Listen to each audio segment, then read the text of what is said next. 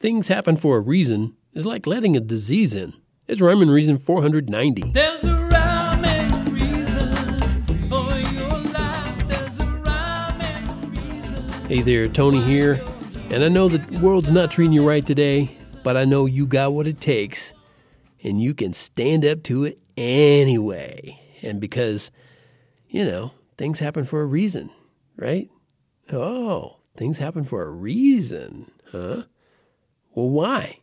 Seriously, if things happen for a reason, why is that? Why in the world would that always be true? And I ask because I hear that or I read that sort of nonsense all the time. But why do I say it's nonsense? I mean, if things happen for a reason, why do I oppose that idea? What's the reason? I mean, come on. There must be a reason why I would say it's nonsense. So what's the reason? And if you can provide a reason, are you sure you're not just saying something you had to say? Because you'd have to say something pre-planned in order for everything to have a reason. Otherwise, there's no way to know what's a reason and what's just a made-up opinion. It's all starting to sound pretty ridiculous, right? You know why? That's because it is ridiculous. Because sometimes things happen, and the only reason was it was an accident. Something that didn't have to happen. And something that could have been totally avoided with just a little more time or attention to details or different choices. I can remember a time back in my carpenter days back in Houston, Texas, and this was way back in the 70s. I remember a time working in this small area, and I had what they call the 16-ounce trim carpenter hammer in my hand, and I took a good swing at this, what they call 16-penny nail, and I didn't keep my eye on the target, and I smashed the dickens out of my finger, my left index finger. Now, I could have avoided that if I'd have just paid attention. That was not predetermined by God in ages past, from infinity past. He didn't determine that that was going to happen to me. And if he did, what?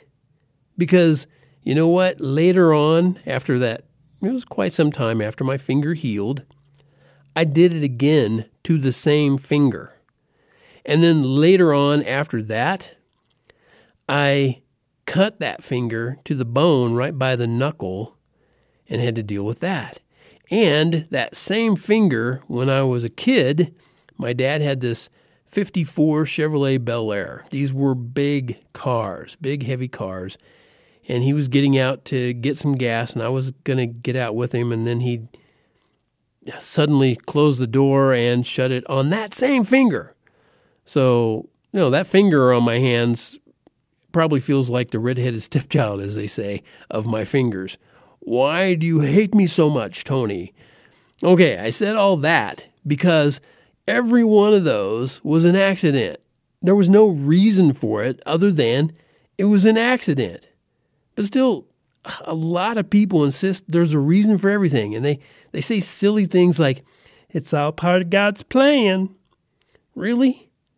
Because that's not how God says it is. Right in his word. And I'm sorry if that offends you, but when it comes to, your truth or God's truth, I'm going with God every time. I mean, I'm a good example of that. And I've just gone through 2.5 years of a battle with something not functioning properly in my body. And doctors didn't determine what it was until just the past few months. And fortunately, it appears that the correct root problem has been figured out. And it appears so far that a surgery has gotten me on the road to recovery.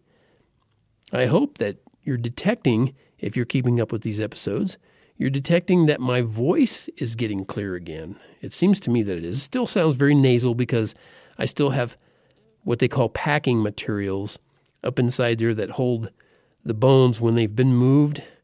These packing materials have to hold the bones in place while they heal so that the opening can stay open that they opened. Anyway, just figured I'd explain that, and there you have it. But all of that got me on the road to recovery.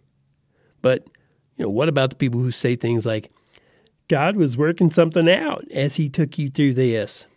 Or maybe they say, God knew you could handle this because he doesn't give us any more than we can handle. And they even say, God needed to get your attention, teach you a lesson. Oh my goodness, really? I mean, on the surface, those might seem like harmless pieces of advice, but you know what? They're actually despicable, because that's not how God is working out things. In fact, you know what? He doesn't want anybody to die. That's a link in the show notes. He doesn't want anybody to die. How do I know that? Because he says he wishes and he wills it would be his will that none should perish, much less be sick. But guess what? We all die. And basically everybody gets sick at least a few times in life. But there is a reason for death and sickness, and that reason isn't God micromanaging billions of lives. I can't imagine why anybody would want God to be doing that, and I can't imagine God wanting to do that. And he doesn't want to do that. That's why he gave us brains. Hello? The reason all of this happens, these kind of things happen, death and sickness, is sin. And how it separates us from God, and how he designed us perfectly, but we sin. Our human perfection was traded for a couple of bites of forbidden fruit. That's about 6,000 or 7,000 years ago. And don't say that you wouldn't have done it too, because you probably would have. You've done much worse than that, I'm sure. And ever since that 6,000 or 7,000 years ago, our genetics have deteriorated so much so that we no longer live hundreds of years like they used to. In fact, not many people even live to be 100 years old. But knowing you have a very short time limit here on Earth should motivate you to find out if truth exists. It does, by the way. And discover if there's even absolute truth you can depend on. And there is, by the way. Or you could choose to take your chances, if that's even possible, since things happen for a reason, and you can just, see what happens when you die. I don't recommend you try that strategy, but if you do, I'm sure you have a good reason. Life is full of chance and circumstance. We don't know all the steps to this dance, but I can say for sure that I prefer the cure offered by the Savior in advance. That's it for this episode of Rhyme and Reason. Please don't hesitate to tune in next time when you'll hear me say, "This is Tony from TonyFunderberg.com. Remember, life has rhyme and reason because God made you." There's a